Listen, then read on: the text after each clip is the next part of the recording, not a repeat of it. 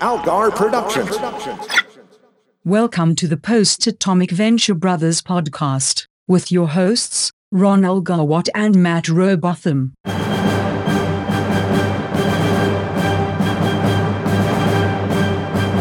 Covering Season 3, Episode 2, The Doctor is Sin, and Season 4, Episode 12, Everybody Comes to Hanks.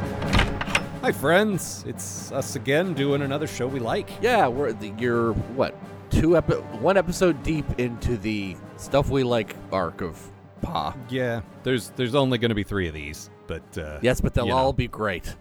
They will. Mm-hmm. They will. Next week's promises to be great as well. But first, Venture Brothers. Yep. Oh which, God. It's interesting because all 3 of the series we chose are things that you and I both obviously love. That was the point. Mm-hmm. And they're also about very broken people. Oh, yeah. Like, all 3 shows are fun, but also about very broken people. Mm-hmm. It's just, that's the formula for us, I guess. I mean, thought of that's it the entertainment we enjoy. Like, yeah. But shitty it's an stuff happens to sad people. Or, fun to watch stuff happens while people struggle with their issues. Yeah. And that's what this show is. Sad people who don't get better. And what could be better than that? Not much.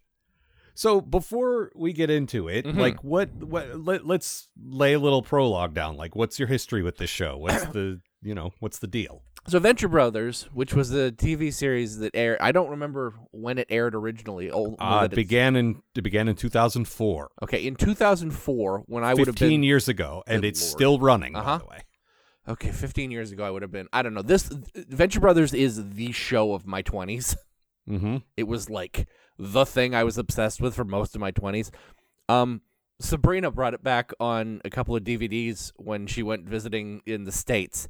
And we all just watched this weird show that was everything I was interested in at the time. Like, it was this weird, like, callback to Johnny Quest. It had all this. Now, did you watch Johnny Quest? Because early on, this was just a straight up parody of that. I saw maybe 1 or 2 episodes of Johnny Quest, and I also saw a couple episodes of The New Adventures of Johnny Quest.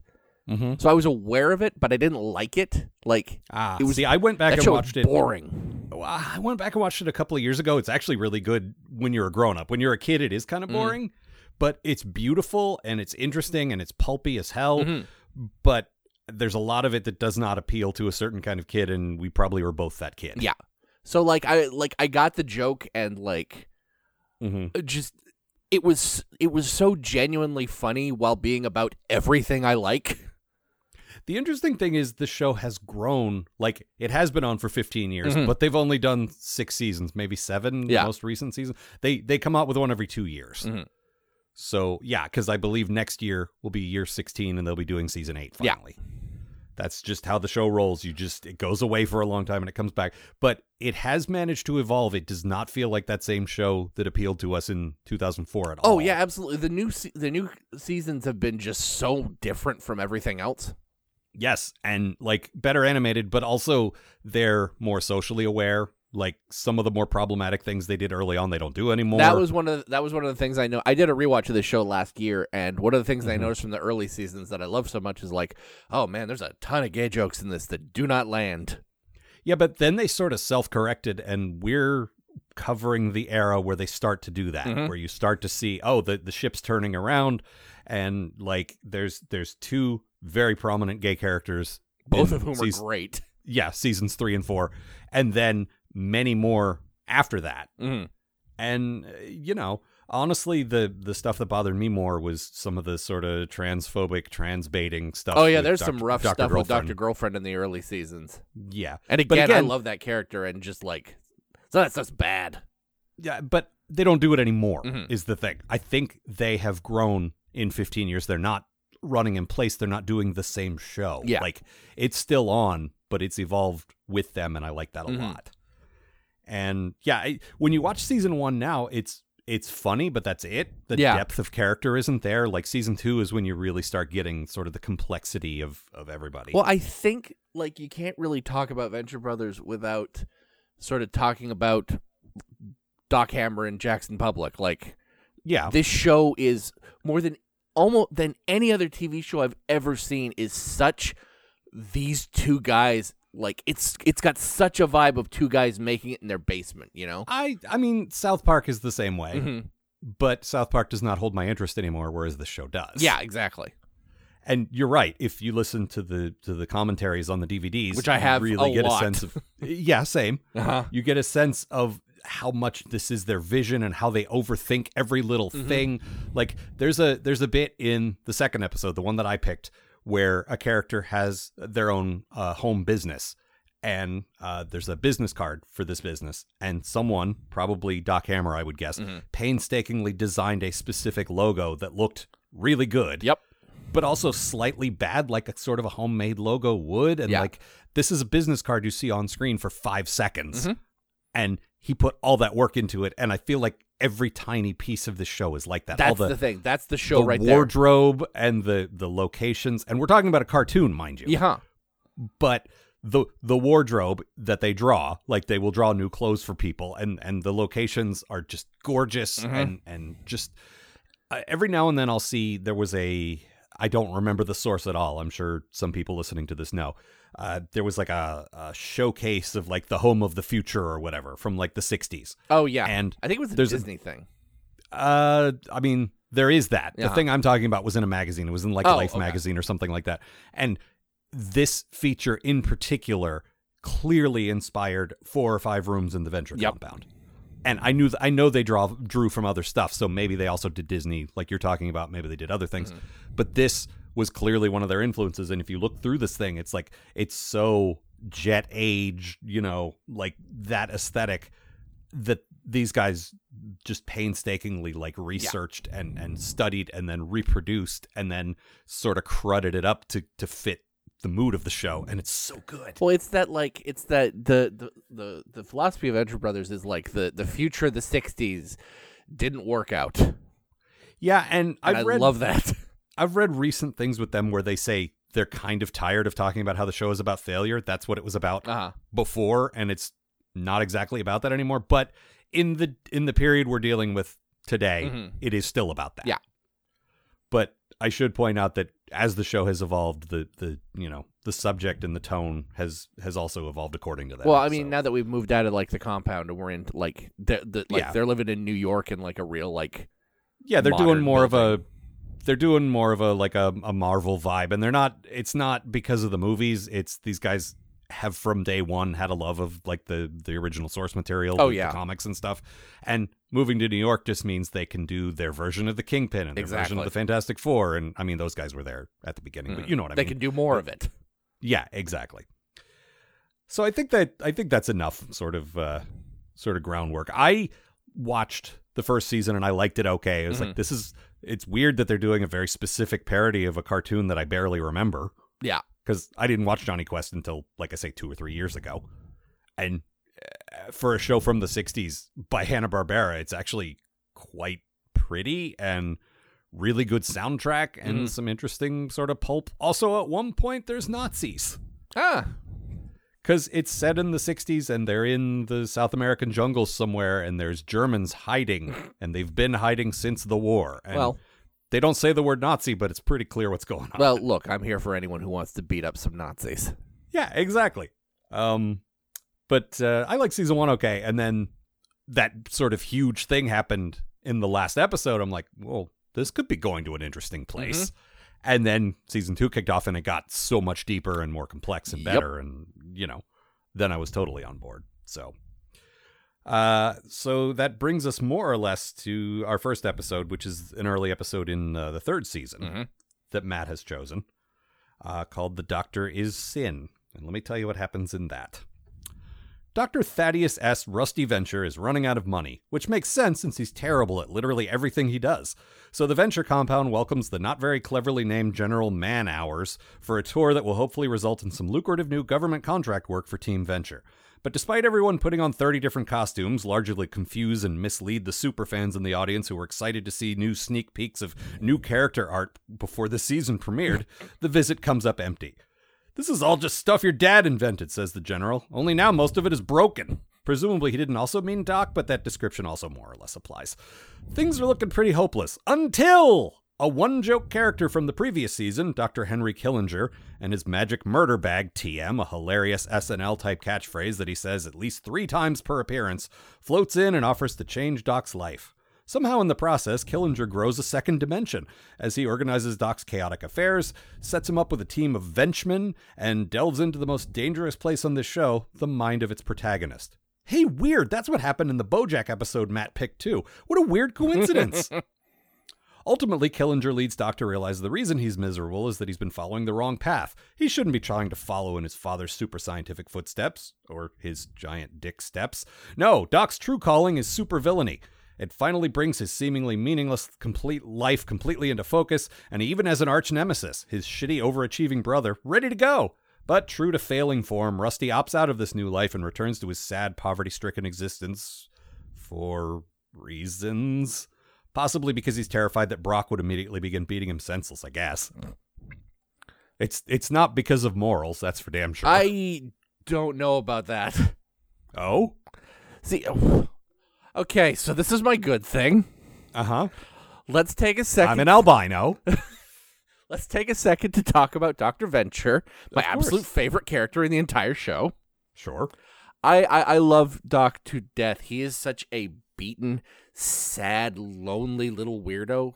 But, like, just every time you start feeling sympathy for him, he, for example, uses the small orphan boy's soul to run his joy can, or illegally hires a bunch of day workers to pretend this company actually does something. Like, the guy loves his boys enough to keep cloning them back to life. Spoilers for the show, I guess. But he's also one of the most cuttingly, verbally abusive characters I've ever seen on TV, and he clearly can't stand to be around them. Mm-hmm. And the worst part is that he's actually a weirdly talented super scientist. Like, there's episodes where he builds things. Like, there's the... I'll dispute this in a minute, but keep going. There's the Joy Can, there's the Walking Eye, there's Venturestein. Like, I don't know how much... Hang on. Say that middle thing right. It's a walking eye. Thank you. Like, I don't know how much of this is done using his dad's old inventions and stuff, but, like, there's something actually there. And the problem is that he's so hung up on his own ego and all of the abuse that his father laid on him for years. And, like, the realization at the end of the episode that he could actually make a pretty good supervillain if he actually tried, and his refusal to just step up to do that, like, speaks so much about the character. Okay, so first of all, I don't think he's a very good scientist. I think the general called it when he said, this is all your dad's stuff, only now it's broken. I don't think he invents much at all. He copies stuff, he steals stuff, he repurposes his dad's stuff or his brother's stuff. That's all he does. See, I would believe that, like, except that, like, because it makes more sense for him to not be good at any of this stuff. But he keeps making things. Like, there's a bunch of episodes where he does stuff. He doesn't really make anything, though. He, like I said, he just repurposes stuff his dad made. Yeah, I don't know. Like, that's all the examples I can think of, and I don't have an encyclopedic knowledge of this show. No, neither do I. I had to go back and I had to do some research on this before I actually... Yeah, but a lot of it, like, anytime he does anything sort of insightful or innovative, it's because he's crossed a line that his dad would never cross. Like Venturestein. Yeah, like things, okay, maybe he pushed into some new territory there, but that's territory you don't belong in, so that, I don't know if that counts or not. And that's the thing is, like, I feel like he is kind of evil, not in a I don't care about him way, just in a, if he just embraced the supervillain thing, he might have been happier, but he doesn't see himself that way. He thinks he's a good guy. He's not. Yeah. But that's why he wouldn't let himself do it, because he thinks, like... Everyone thinks my dad was a hero, which we also find out isn't entirely true. Oh, yeah. No, his dad was a monster. Yeah, which is fantastic. I love that whole thread. Anytime we flash back to, like, I would love a whole episode of original Team Venture, because that's some great shit there.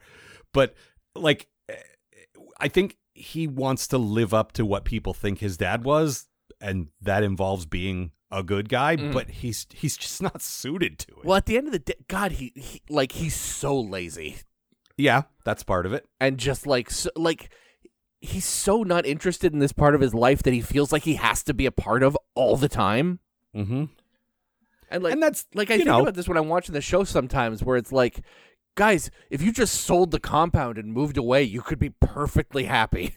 And he talked about that. Like, that was a possibility. Like, it's so much land. Just get out of there. But he doesn't like. He wants to hold on to the past. Yeah. He wants to be part of that legacy. He wants to be, and that's what his brother was about. Yeah. Like, it's almost like I see him, and they might have even called this out in the show. But his brother was sort of like the Arnold Schwarzenegger to his Danny DeVito. Exactly. From Twins. Yeah. Like, he got all the good stuff, and Rusty got all the crap. We're the Venture Brothers. Mm-hmm. I sometimes forget Urbaniak does both voices because he does such a good job. Oh yeah, like characterizing the other guy that they have whole conversations together, and it's like, oh right, this is a guy talking to himself right now. There's a lot of talking to yourself on Venture Brothers. Yeah, it's less effective with Doc and Jackson, who between them have about 10 voices and do about 50 characters. Uh-huh. And I say this as two guys who did a sketch show. I was gonna say, man, like let's not pick at that scab too much. No, I know. Which I was always very aware of that when I tried to cast us, and that's why we started looking for more voice actors when we started running out of voices. These guys had the guy who does Dean's voice and the guy who does Brock's voice and James Urbaniak, and otherwise they do everything else. Yep. Oh no, that's not true. Orpheus. Okay, Dana there's Carvey, like Dana Carvey, Dana Snyder. Good lord. Yeah. A good actor. Bite your tongue. Ugh. I feel bad now. I gotta write Dana Snyder a letter. Dana Snyder. So, okay, I knew him, and most of us knew him as Master Shake from Aqua Teen Hunger Force. And he's one of those voice actors like Kristen Schaal or like H. John Benjamin, where he's just got the one voice. Yep. That's it. That's all he can do. But like those two, he manages to turn it into such completely different characters. Well, like, that's the he thing. sounds like Master Shake, but he's this paunchy, middle-aged, sassy gay guy, and it's delightful. Yeah. I love The Alchemist so much, and we both just sort of by chance picked Alchemist-heavy episodes, which was great. I didn't even realize that until we got it was weird because we got 2 Al episodes and there's no Monarch in either of these. Yeah, that's true. And the Monarch looms pretty large in this show. I mean, the last couple of seasons have been more about him than I would say about Doc. Yeah. But that's fine. I mean, we picked the ones. I mean, my absolute favorite episode of the entire series is Operation Prom, which is like an hour-long season finale. And first of all, we were choosing half-hour episodes, and second of all, it ties up every thread in the show to that point, and would have been very complicated to talk about. So this one, like the one that I picked, was a good second choice. Yeah. But, But yeah, I getting back to Doc, I like how complicated this all is because we have sort of different interpretations of him, but I don't think either of them is wrong necessarily. Like, he's so fucked up, and we see flashbacks to these very Johnny Quest adventures where, like, they shoot a henchman right in front of him and he gets the brains on him. Yeah. Like, all the brutal stuff that you kind of gloss over in a kid's cartoon, but they really get into it. Yeah. No, I love that he's got that nostalgia for his youth, but he also hated his youth. Well, I think he buys into everyone else's nostalgia for his youth, particularly like Billy. Oh, yeah. I was Rusty Venture, for God's sake. Yeah, exactly. But I don't think when he thinks about it, it's like, ugh, that was terrible. So, I don't know. I like exploring all the angles of that, and I think that's very deliberate. I don't think there is one answer, like, well, he's a failure, or he just needs to try a little harder. No, I think he's just complicated and also terrible. Yeah. Which I really enjoy. And my good thing, speaking of going into his head and all that, is the dream sequence. And I assume you have the uncensored version. Oh, yeah. Okay, because I did. The when it ran on Adult Swim, it was all pixelated and stuff. But I did have. I had you had the black bar. It had the black bar, but the black bar turned into Killinger, so I assume that was intentional, at least in that case. No, I just got like Jonas Venture's giant cock. Oh, well, I know that they always draw them in. Yeah, no, the DVD had the uncensored version, and what I'm watching was ripped from the DVD. Yeah, no, my DVDs are at my in-laws' house. I watched this on Hulu. Yeah, no, it's there, and they have drawn very you listen to the commentary, they go into very specific detail about what each character's genitals look like. Oh yeah, well, it's Doc Hammer, for God's sakes. Yeah, They know who's circumcised and who isn't. Let me tell you about this guy's big genitals. And how thick and yeah. And so, but it's this, very Freudian thing where his, like, the first time he sees his dad naked, where he just comes down for breakfast and wasn't thinking, or no, it's popping out of his boxers. Yeah. That's what it is. And Killinger's narrating the whole time, and it's like, this is the first time you realized your father was a man, and you realized, like, he was more of a man than you, and like, and then the dick turns into ropes that are tying him up while he's in some dumb Johnny Quest adventure, and it's this just delightfully overtly Freudian thing. It's so good. I love it. It's a mess.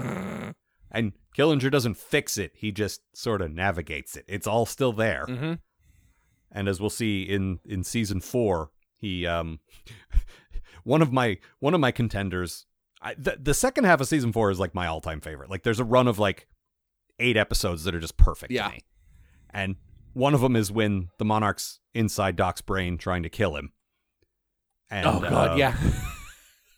And Orpheus has to go in there to try and save him.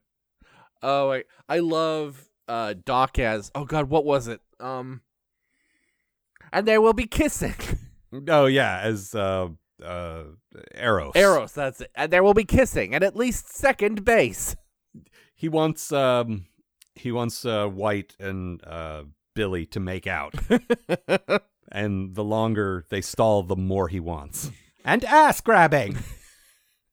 It's all very, very good. Another thing we haven't talked about yet is how much fun the show is to quote. It is. It really is. There are times when it wears a little thin on me. Like I said in my summary, the magic murder bag thing was hilarious the first time, and then they just kept saying it. In this episode, he paused, was like, okay, my magic murder bag, and then he would say something slightly different. It's like, okay, there it is. There's your catchphrase. Let's move on. The powers honestly, are useless against me, you silly Billy. Honestly, like, Killinger this time was great. After this, I don't think they needed to use him ever again. He does come back at least twice, right? Like, many times, because there's this whole elaborate sort of like Sith lightsaber fight. Oh God, that's right. With him and the investors. Yeah. It's a whole thing. I like him like this, like the consultant. Well, and also, like, give him this one of those backstory. This is another one of those characters where you spend too much time with him, and it's like he becomes too normal. Well, yeah, there is that. Also, again, there's only one joke to him, and we'll get into that more in the next episode, where there's a character I feel like that about. These guys do that. They fall in love with a character. I mean, I get it. You and I definitely have done that. What? Us? No. What are you talking about? I don't know what that means, man. But a lot of times I'm with them. Like, I never tired of Shore Leave to this day. I love Shore Leave. Yep. But there's some others, and again, we'll talk about that in the next episode, where I don't entirely love them. So let's talk bad things. What do you got? Oh God, yeah. The appearance of Raji early in the episode is not great. Like, I get that he's supposed to be Haji from the old Johnny Quest show, and like, oh yeah, in the first season, they just straight up said Race Bannon and Johnny Quest, and his name was probably Haji, and then they were told to back off. Yeah. So they changed it to Action Johnny and Raji. Yeah, and like, the parody, as far as I know, is exactly what used to show up on Johnny Quest, but it's still bad.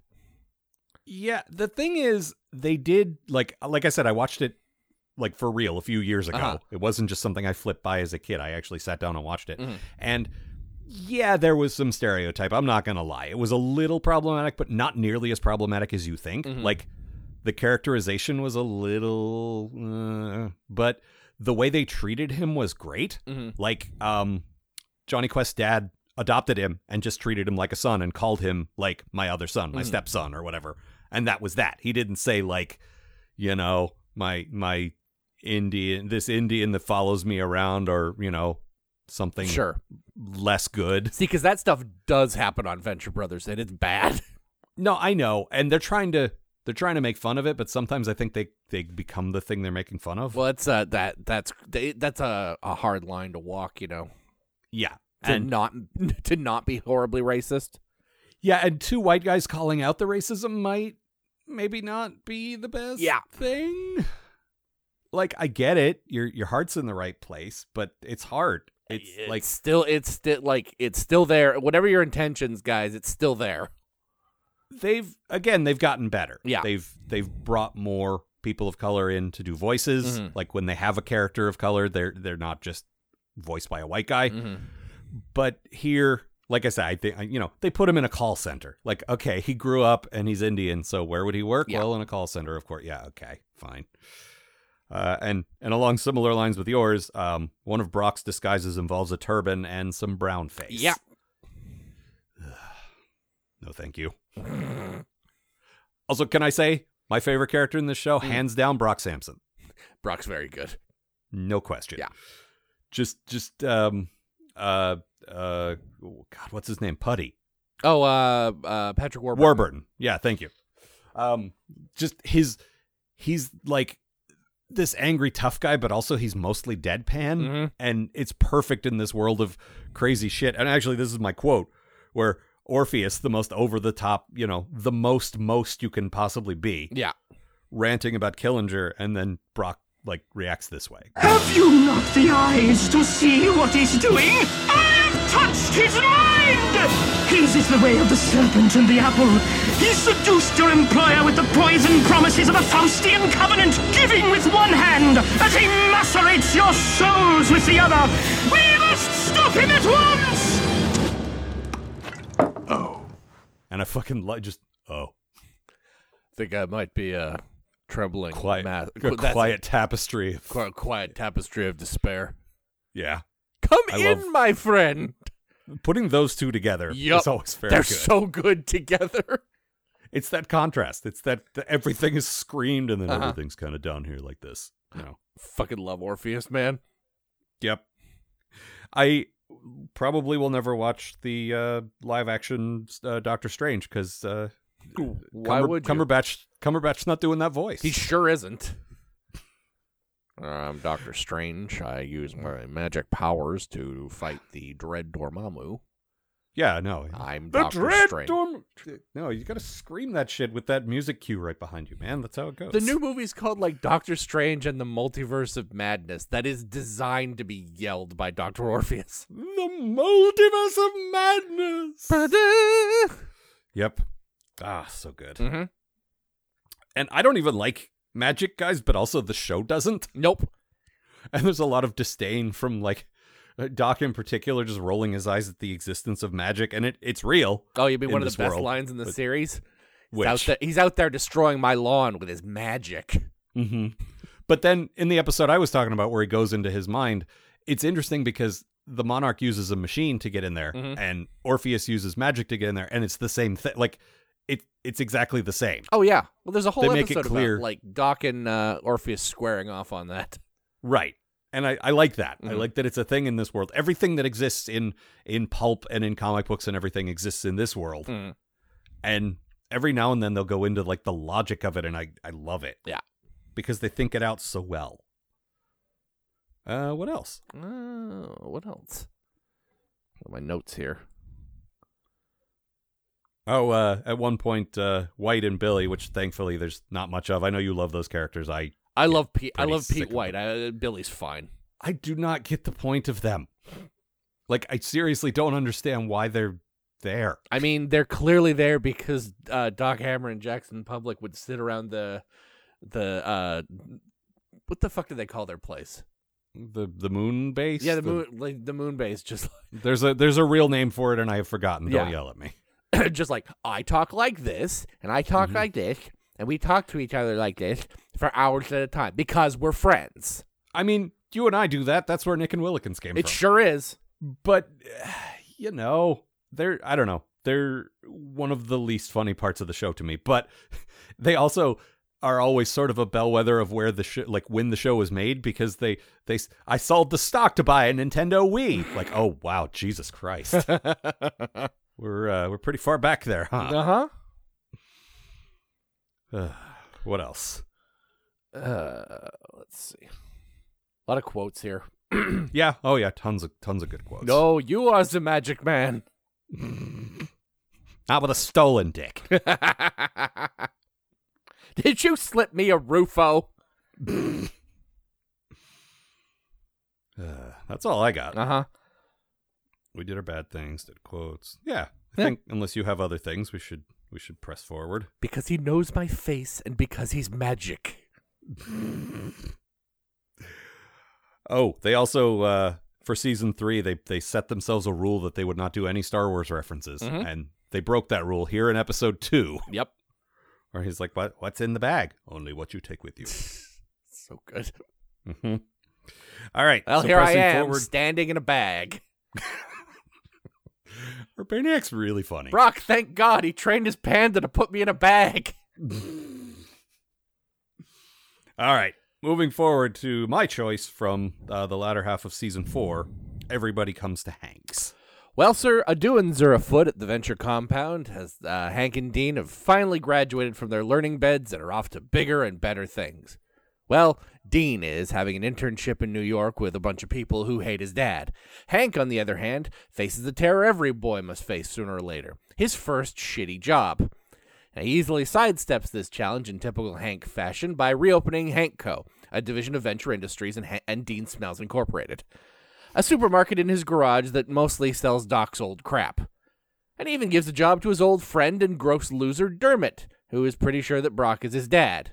Upon finding this out, Hank goes full true detective and tries to find out if it's true or not, along with the alchemist, who is bored since his boyfriend kicked him out and he had to move in with Orpheus. So they shake down Dermot and find an old Venture compound house key, but a quick interview with Brock reveals that he's never actually heard of Dermot's mom. And then Dermot's sister swings by to flirt with Hank, and he comes off like kind of a stud because Hank has the ability to become legitimately charming whenever he's playing pretend. So he swings by Dermot's trailer, and one thing very quickly leads to another. Because of sex!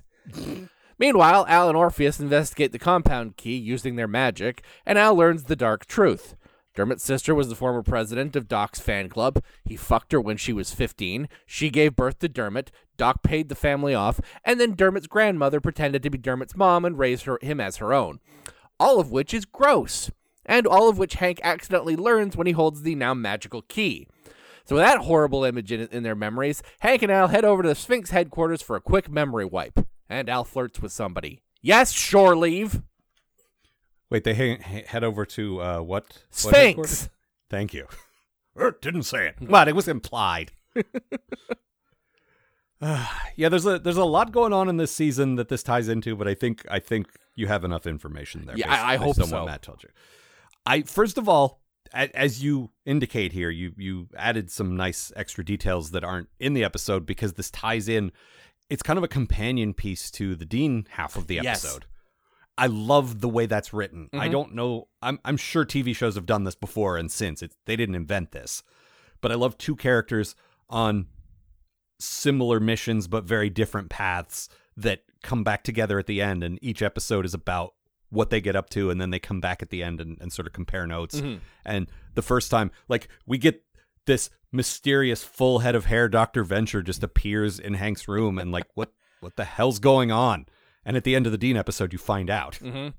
And I love that. It's such a cool way to tell two different stories that kind of tie together. It's really, really neat. Although we are missing the your dimension is an asshole dimension. What do you think about that? I quote that all the time. Yep. Nonstop. I'm rusty. No, when I told you I'd pick this, you said, well, I could pick the Dean one. Yeah, we talked about that. We could talk about them both. But I was like, nah, you should pick one that you want. Like, don't. You shouldn't have to pick one based on my choice. The thing is, that episode is also very good. It is. It's got the brown recluse. It's got which is Spider-Man, as we have all made this joke, shooting webs out of his ass. Yep. Because that's how a spider works. Voiced by Nathan Fillion. Yep. Who also wants to be in musical theater. And helps Rusty write a musical about his childhood. It's a hit show on Broadway.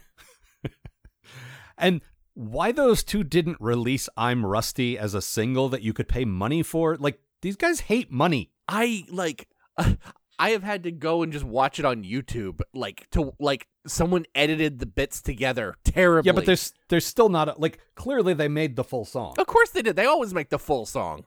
But we only got snippets of it in the episode, and yeah, someone probably edited them together pretty well, but they don't have the whole thing. And it's like the only action figures for the longest time were Migos, which is cute if you want to do a 70s throwback, but it's a show with so many cool character designs. Why aren't there real action figures? I like the thing about this show, and everything about it for the longest time just felt like Doc and Jackson amusing themselves.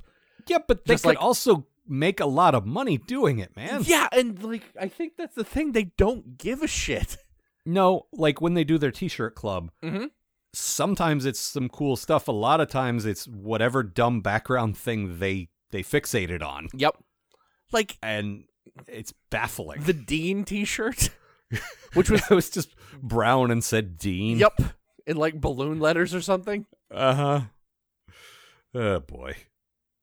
It took the show a little while. Like in the first season, one of the problems I had was I could not tell the boys apart. Like, yes, physically they look different, of course, but they were the same character at that point. Oh, sure. And it was like the Huey, Dewey, and Louie thing. Like, yeah, exactly. And they gradually, I think either that was intentional or they worked to make it better. Either way, by season 2, it got a little better. And season 3, it got better still. And by now, they're so different. I can't imagine I ever thought that. Like, again, these two go off and Dean wants to do the right thing because he's, essentially graduated and wants to go off to college now. And Hank is just going to bum around home with his loser friend because that's Hank, and he plays pretend. That's Hank. It's fantastic. Yep. And my good thing is I love so much how this starts out as the purest, sweetest, most wholesome premise for an episode. Like, Hank has seen a couple of film noirs on TV probably, and he's playing detective. He puts on a hat and his detective's whip. There's a line in a way earlier episode where Hank's like going off on some weird it's like this where he's like talking like an old time detective or whatever, and Brock goes, "Where do you pick this stuff up, Hank? I've never seen you read." Yep, and we've seen it when he thinks he's Batman. Yeah, like it happens occasionally. And look, I can relate when we do conventions and I have a puppet and I can be a different character. I have all kinds of extra confidence. I understand completely. But so, yeah, seriously, super wholesome. And then completely naturally turns into one of the most depraved plots the show ever did. And they did a lot of depraved stuff over the years. Doc had sex with an underage girl who years later had sex with a possibly underage boy who is Doc's son. Wow. Yep. That's like, I love the pivot between like, oh, it's cute. Hank's playing detective. Oh shit. It's so nice seeing Hank get somewhere with a girl too, and then it just ruins it. Well, that late teen I had sex. I know. It's so good. And Brock being proud of him. Oh yeah. Because of course Brock is going to be proud of him. You sure did, Hank. Very good. Everything is different now because of sex. Can we talk about Dermot and how horrible he is, but how wonderfully horrible he is? Like they brought this character in like a couple episodes back. It might have been the season before. It was the season before. They did the open house thing because Doc was trying to raise money again. Yeah, which resulted in several dead children, by the way. Yep. And like they basically made him the shitty kid that everyone had in their class. Yeah, he's learned real ninjutsu. Yeah. His hands have been registered as lethal weapons. That's not even a thing that they do. He's seen like the secret ending of whatever movie that's like the hardcore R-rated movie that you'll never get to see. And his dad works at Nintendo. I was gonna say, no big deal. My dad works at Nintendo. I've seen Mario 4. Yeah, exactly. Like, it's so specific and it's so perfect. Yeah. I hate him so much. Yeah, exactly. And like, I love Hank being friends with him because of course Hank would be friends with him because Hank will believe literally anything. Yeah, and Hank, again, so pure. Yeah. That it doesn't occur to him that there's any that, and I think he sees underneath all that, the kid's lying because he's insecure and all that stuff. Like, I think they bond, and later we find out in this episode because they're half brothers, but they're a lot alike. Hank is just a very friendly person. Yeah.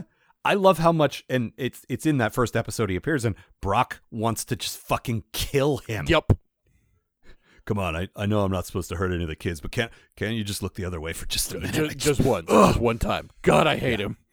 It's so good. And he is drawn like kind of big with kind of a blonde mullet, and you think, yeah, maybe he could be Brock's like, kid, but so it's a nice swerve that he's not. But for a season, you think, maybe he is. I don't know. But I love, like, he stole some video games from his shitty mall job, and then like whines when he thinks he's caught, and then talks tough to Al, and then Al punches him, and he's like, oh, like he starts crying, and it's so perfect. But like as soon as Al's gone, he's like, it's fine, I didn't even care. Yep. God, I hate him so much. Yeah. So perfect. And getting his backstory, I thought, like, sometimes they do backstories, I'm like, I don't care about that. Yeah, I don't there's care that about Billy Billy's episode origin. that's fucking terrible. I don't know that it's terrible. It was like one of the first episodes of a new season, and it's like deeper into the season, I would have been happier, but I waited 2 years for this show, and now I'm learning the secret origin of Billy Quizboy. That's the thing. Like every time it rolls around when I'm doing a watch, it's like, okay, I guess we'll get through this. No, I like it now because when you're binge watching, it's different. But when you're when you're waiting 2 years and then right out of the gate, you're getting like deep backstory on someone who's way in the background. Yeah, you're just like, could we do a few with the guys I like and then do this? But this was pretty late in the season, and also it ties into Doc. Yeah, exactly. So this is more of a Hank episode and a Hank and Al episode, which is your good thing. Oh God, yeah. I don't know if there's been a Hank and Al episode before this, but I love the chemistry with these two characters. No, their ensemble by this point is big enough that they're like looking at pairings. They're like, who would be good? Well, Hank is fun. Who would enjoy some just mindless kid fun? Yeah, exactly. I'm going to follow you around until we solve this case or I get bored. Uh-huh. Well, I thought that was your quote. I thought so too, and then I lost. I forgot about it and put a different one in, but it's basically the same thing. Yeah, this is a good one too. Yeah. It's just that, you know how I can tell if people are telling the truth? It's one of my gifts. Hank has this case. I've noticed you've been palling around with the young lad. That kid knows how to have fun, Orpheus. You could learn something from him. I love they're having that whole conversation about Bewitched. Orpheus and the Alchemist. Yeah. And I love that magic people talk about that. Yeah. That just delighted me. Where do you stand on that, Orpheus?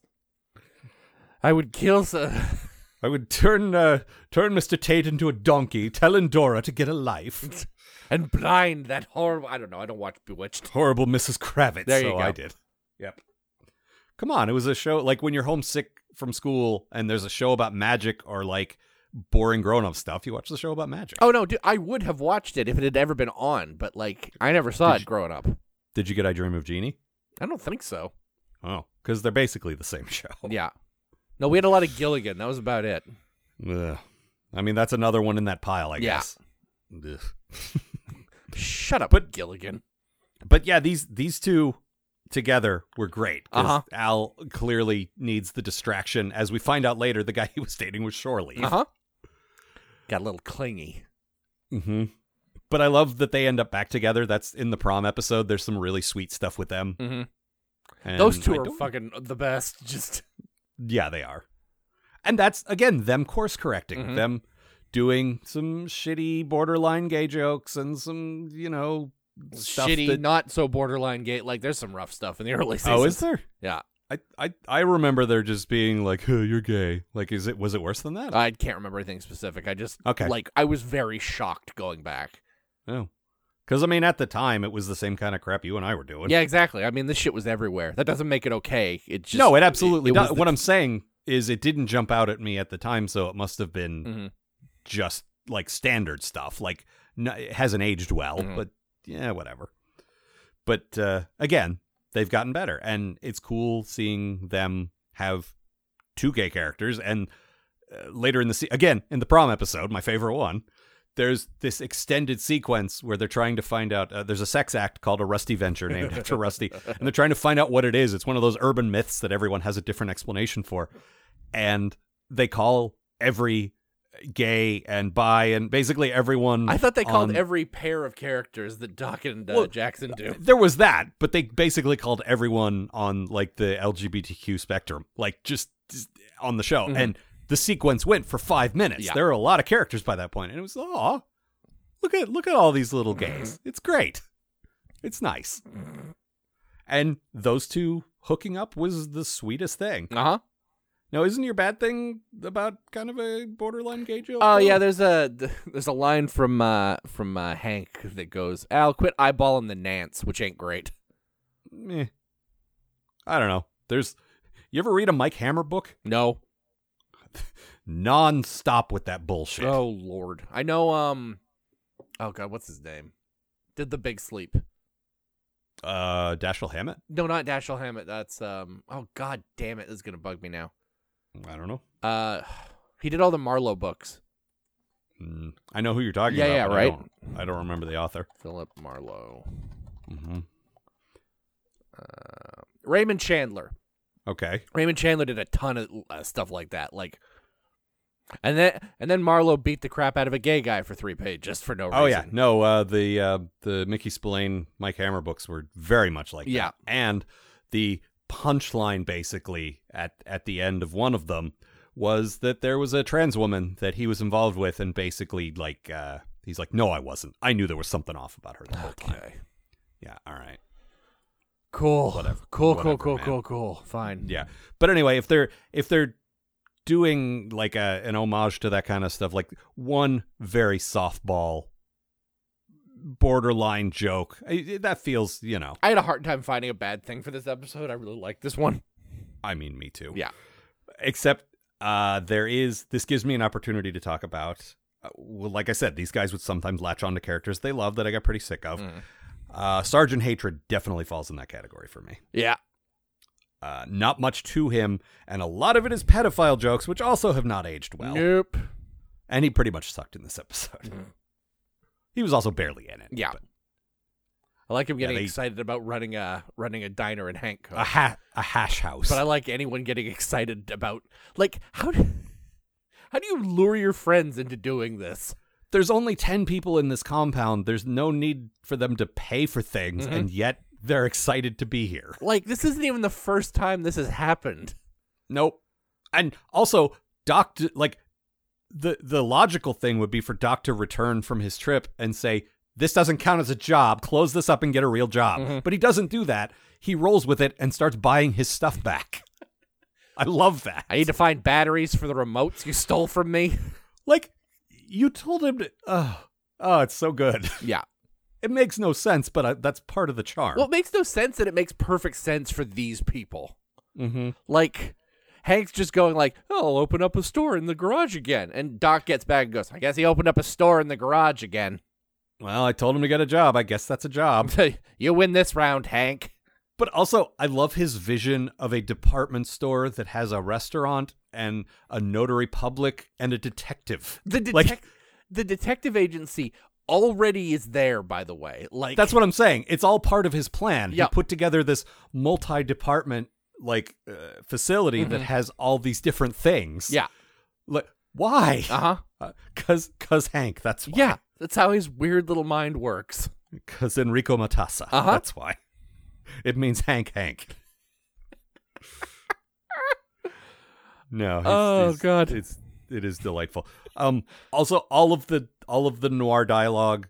I've been watching a lot of old movies for the last little while, and I watched a lot of noir not too in the very recent past. And first of all, it's very good. It's very accurate.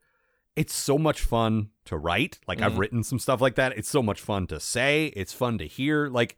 That just sort of rapid fire, mixed metaphor, snappy dialogue. I fucking love it. So good. There's so many little turns of phrase in this that are just great. What else? Oh, I don't. Yeah. There's a part in this episode when Hank goes to visit Nikki at their trailer, and she's reading an issue of Toy Fair, which, as a longtime reader of Toy Fair, delighted me. Oh, all right. I just recognized the logo. It was the old Wizard magazine spin-off that was about action figures. Yeah, no, I know, read it because for 10 years. Twisted Toy Fair Theater then spun out of that, and Yep. that's the thing you and I both read, I know, but Yep. I didn't read actual Toy Fair. I'm Bosk. they had a Bossk in The Mandalorian, and he didn't say, "I'm Bossk." No, What's but wrong with you people? As I mentioned earlier in the week on Twitter, he did say it on Clone Wars, which made me clap my hands in delight. Yeah, that had to have been a reference. It must have been. Mm-hmm. Probably didn't say it the way we imagined him saying it. He did not. No. But that's okay. But no, I mean, she's a collector, and like she was the head of Rusty's fan club, and probably still sells memorabilia, so it makes sense. It makes perfect sense. It's just nice to see, That's the kind of detail those guys. Although I'm surprised they didn't do some kind of like knockoff parody of it. That's usually their style. Nope, just reading Toy Fair. They were nice to us in an interview they did. Yeah, for our shitty Mego figures, probably. Yep. Where we were like, yeah, we know they're shitty Mego figures. That's the point. Yeah. When we were kids, you could only get this sort of one figure mold that had different clothes and hair, and apparently that's great, I guess. No. They later did real action figures that still weren't very good. No, I know they did, and like they were sort of like the original Kenner Star Wars ones, where there weren't a lot of points of articulation, and nobody was really scaled right, and also I think there were maybe 10 figures at the most. Like, there's such a big cast of really interestingly designed characters on the show. Yeah, but again, like, no, we're gonna do it like they did back in the old days. And I get it, but on the other hand, do you hate money? Also, there's never been a video game of this show, which just baffles me. Like, they would have so much fun making a video game. Like, oh, of course they would. Brock did appear in the Telltale poker game. Yeah, that was weird. Which was fantastic. There's a bit where if you win, if it comes down to you and Brock and then you win, he goes, "Don't tell anybody I did this." And he holds up his 2 fingers and says, "Go Team Venture." It's very good. And they got Warburton to actually do the voice, so it was cute. What else? Oh, I don't know if you noticed, but Kate McKinnon was the voice of Nikki and actually her mom. I did not notice that. And then I saw your note here. It's just, oh, yeah. She was like when they finally started casting women as women on this show instead of Doc and Jackson. Like she sort of played all of them, and I think she still does. Oh, nice. Like they've added more since then. Sure. But she was sort of like, okay, we need someone with a lot of range who can cover like 10 different characters. And this might have even been pre-SNL for her. I'm not sure. That wouldn't surprise me. I love Kate McKinnon, so like. Yeah, she's done some problematic stuff, unfortunately. But but I think she's talented. Yeah. But she did some sort of transphobic stuff and sort of doubled down, did not apologize. Oh, cool! I hadn't heard about that. Yeah, sorry. Sorry, right. Everyone's a monster. Sorry. Okay. Anyway, what else? Okay, so yeah, I talked about this a bit about how so Nikki was 15 when she was with Doc, and Dermot is supposed to be like Hank's age, right? Yeah. So she's got to be like 30 now. Yeah. Is that right? I guess that makes sense. And Hank and Dean just graduated, so maybe he's 18, but he still could be 17. Yeah. Well, the boys are hard to figure out because of the whole cloning thing. Like, yeah, they were 15 for like 10 years. Yeah, and they know they're kind of aware of that now, I think. But in any case, it's like it's gross because he's Doc's kid, but it's also gross because of the substantial age. Like she's just doing it to him now. Yeah, is my point. Just it's not great. But they managed to have it both ways because they made it very clear that was gross. But they also and that's why he had to have his memory wiped. But also that excitement that I had sex, right? Which is exactly how Hank would react to that. Also, I feel like that was a bit of fan baiting because all the girls love Dean. Yeah. And Hank is the first one that got anywhere with anyone. Yeah. Which I kind of like. Dean had trouble with the ladies for a while after that. Yeah. What else? Anything? I think that's it. All right. Well, it's a great show. Yeah, totally. And I imagine this is completely impenetrable if you haven't watched all of it. But if somehow it sounds good to you, you should watch all of it. Absolutely. It is a great show. And the more recent seasons, I wish I could remember more of what happened. And that's less because they weren't good and more because I haven't watched them 1,000 times like I have the other seasons. Yeah, exactly. Like, we've been through the early stuff so many times. Yeah, because when a new season comes up, I usually do a rewatch of the whole show to that point, which means I've seen season 1, 10 times. Yeah, I've exactly. seen season 2 9 times, and so on. But like, Paul F. Tompkins shows up as the Blue Morpho, for instance. So good. And John Hodgman shows up, and like they finally start casting people who aren't them. Well, basically everybody you like shows up eventually. Yeah, pretty because much. everybody you like likes this show, so It's a very good show. You couldn't keep Patton Oswalt away from being on this. Oh, of course not. And H. John Benjamin. Yep. And, like everybody. So good. Yeah. All right. So that's all for this time, I guess. Next time is the third of 3. We will be reviewing Batman the Animated Series. Yep. Which at one point long, long ago when we thought Star Trek would end, which it never will, there are now, 6 series in development on the horizon? Something like that? Yeah, we were trying to figure that out earlier. It's 5 or 6. We're going to be busy. Like, once we're done, once Picard starts, we're back in it forever. Yeah. Like, don't forget you're here forever. I don't know who the her is. Probably Tilly. Do it for her. Yeah. I do, so. Yeah. But at one point when we thought, well, after Enterprise, that's it. I'm so glad we didn't leave with that bad taste. Oh, God, that would have sucked. We had discussed the idea of moving on to a new show that we both loved and we both would love to get into, exploring, comprehensively. And we decided that the Bruce Timm shared universe of it started with Batman and then went on to Superman and then Justice League and Batman Beyond and all that would have been a good direction for us. And we ended up not doing that because more Star Trek, but next week we will be covering 2 episodes of Batman the Animated Series because great show, a very influential show over both of us, I would say. Oh, God, yes. And, hugely important to both of us and definitely holds up. Still very great. Also, I kind of wanted to cover 3 cartoons because we so rarely cover animated stuff on this show. Yeah. So the episode I have picked is called Over the Edge. Ooh, it's a Batgirl-centric episode. You told me what your finalists were, but I don't actually know. This is a surprise to me. What's your episode? I finally went with The Man Who Killed Batman. Okay. Which is a really good Joker episode. I don't know that one by title, so I've seen it. I've seen all of them. Sure. But I'm excited to watch that. Yeah. So that's next week. On the horizon, following that, we will be doing our yearly crossover with the Gavs, our Christmas special. Then we're doing a supplemental, so if you want to write to us, it's postatomichorror@gmail.com. We would love to hear from you. Then after that, back into Star Trek. We're doing the short treks and then Picard. Yeah. So it's looking, looking like we're finally getting back on message. Yeah. After a year.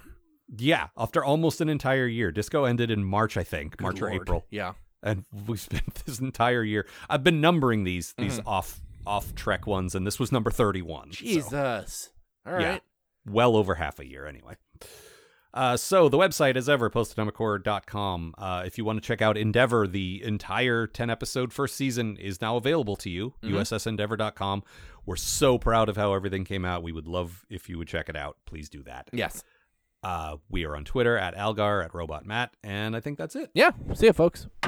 The Post-Atomic Venture Brothers podcast is a co-production of Ron Algar Watt and Matt Robotham. Copyright 2019. Please don't sue us. We're just doing this until Star Trek comes back.